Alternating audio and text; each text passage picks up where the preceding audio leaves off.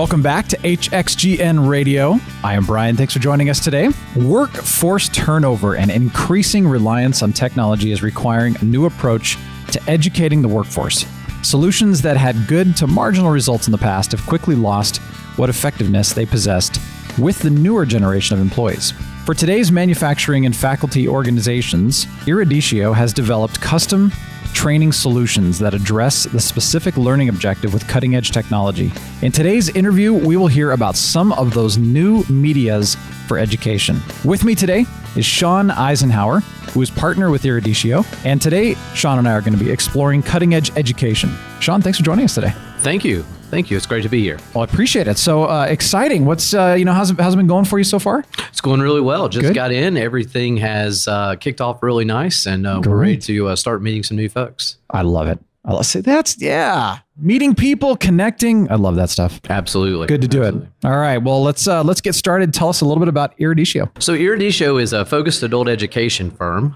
We work to really develop cutting edge learning solutions and training tools that address current manufacturing issues and really facilities as well.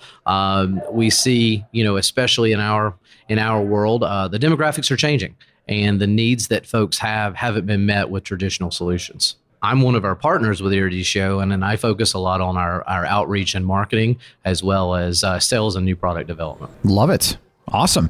So what problems are you seeing in the industrial and faculties or facilities industries? Well, I think one of the biggest things we're seeing today is a shortage of engineers and managers that really understand how to keep a production facility up and running or getting up and running for the first time.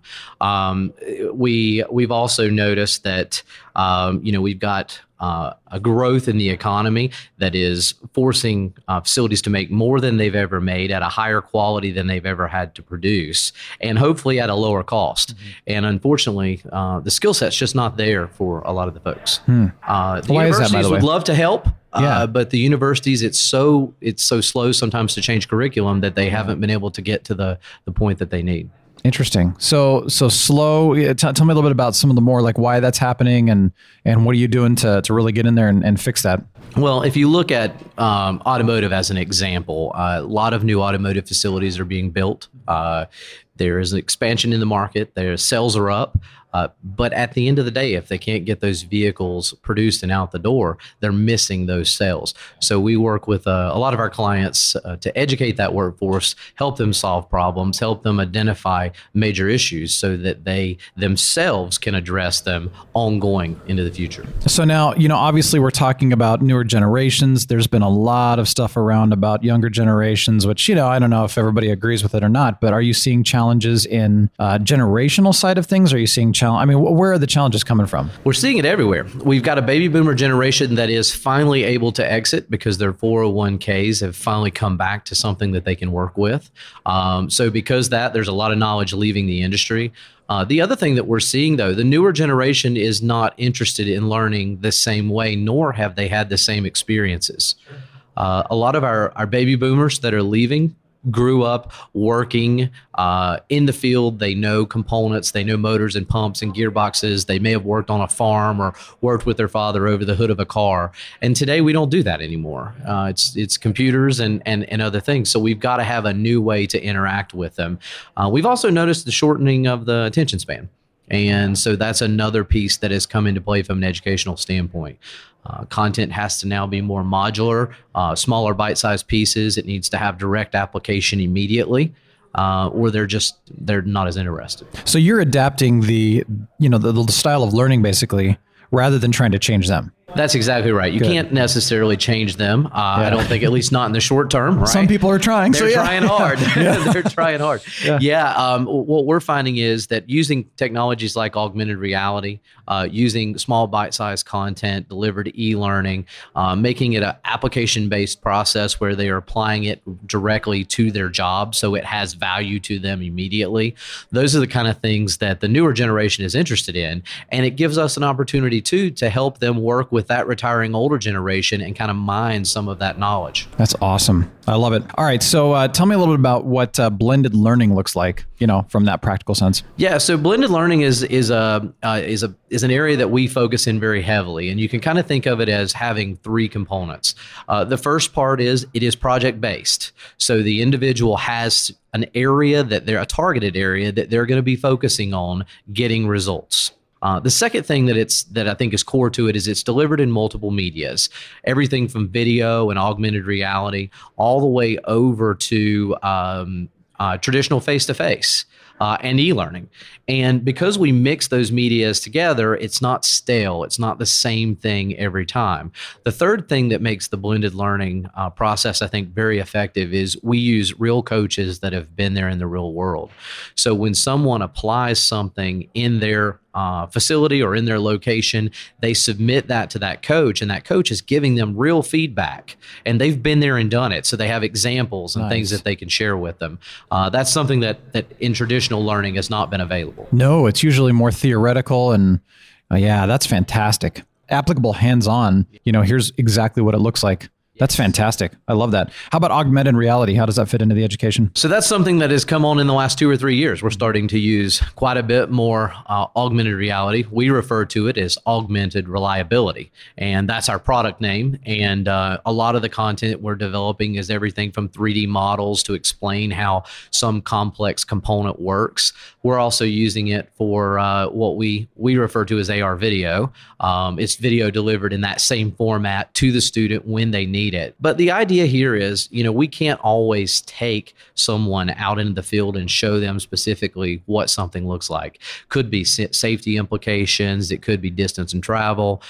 So using the augmented reality tools, we're able to take them to that environment. It's right there in their phone. It doesn't have some of the side effects that we see from virtual reality. So I can take, no matter whether the student's 55 or 25, I can take that student and engage them immediately in the learning process and let them interact through something they all love, their phone. Yeah. Interesting. Very cool. So what are the benefits you're seeing that, customers are telling you? What are you seeing? What's some of the feedback you've gotten? With some of the novel tools that we're bringing in place, and especially with the way we look to have every student apply something that is unique and do it in a project-based approach, we're seeing great results. The last class that graduated, we graduated 100% of the students using distance learning or blended learning as we are. That's pretty unheard of. The second thing that's pretty interesting is we had a 30x return on investment on average for that class. Now, those numbers, 30x could be inflated a little bit, but it was interesting watching what happened after those students presented. A vice president of operations was in the back of the room, and he stood up and he said, now, while I wouldn't interrupt earlier, I can tell you now that I can vouch for the change that we're seeing, and I can vouch for that impact on the bottom line. And I think that's what's really cool. I mean, for years, we've had, death by PowerPoint, subject matter experts lecturing and droning on, and we never could really quantify, did we get anything out of that? Did it improve what we're doing here? And now education is seeing a bottom line improvement. What would you say is the main difference between, the traditional model, like you were just talking about, versus this? It's the application. Application aspect. Application and coaching, because now they go out there, they do it, they realize that maybe they're a little confused about something or they need a little additional support, and immediately they can call their coach. So that coach will talk them through it, send them an example, give them a little something to show them how this can apply, because everybody thinks, my situation's different. That won't work. Of course. Here, right? Yeah. So that coach can reinforce them and show them how it does work. So application and then coaching is literally what I think has changed the way we're doing education. Yeah. I mean, it makes so much sense. Somebody that's been there before you, that's done what you're trying to do and can walk you through it. Absolutely. It's fantastic. I love this. Anything else you want to share before we wrap up? I guess the one thing a lot of people are kind of curious about when you do education this way, what does it cost? And what we've seen, and I think this is a point that actually one of our clients shared with us just the other day, putting a student through a process like this will cost typically less than one major breakdown. It will cost less than 2 weeks of traditional consulting. And at the end of the day, we can see and document that return on investment through the process.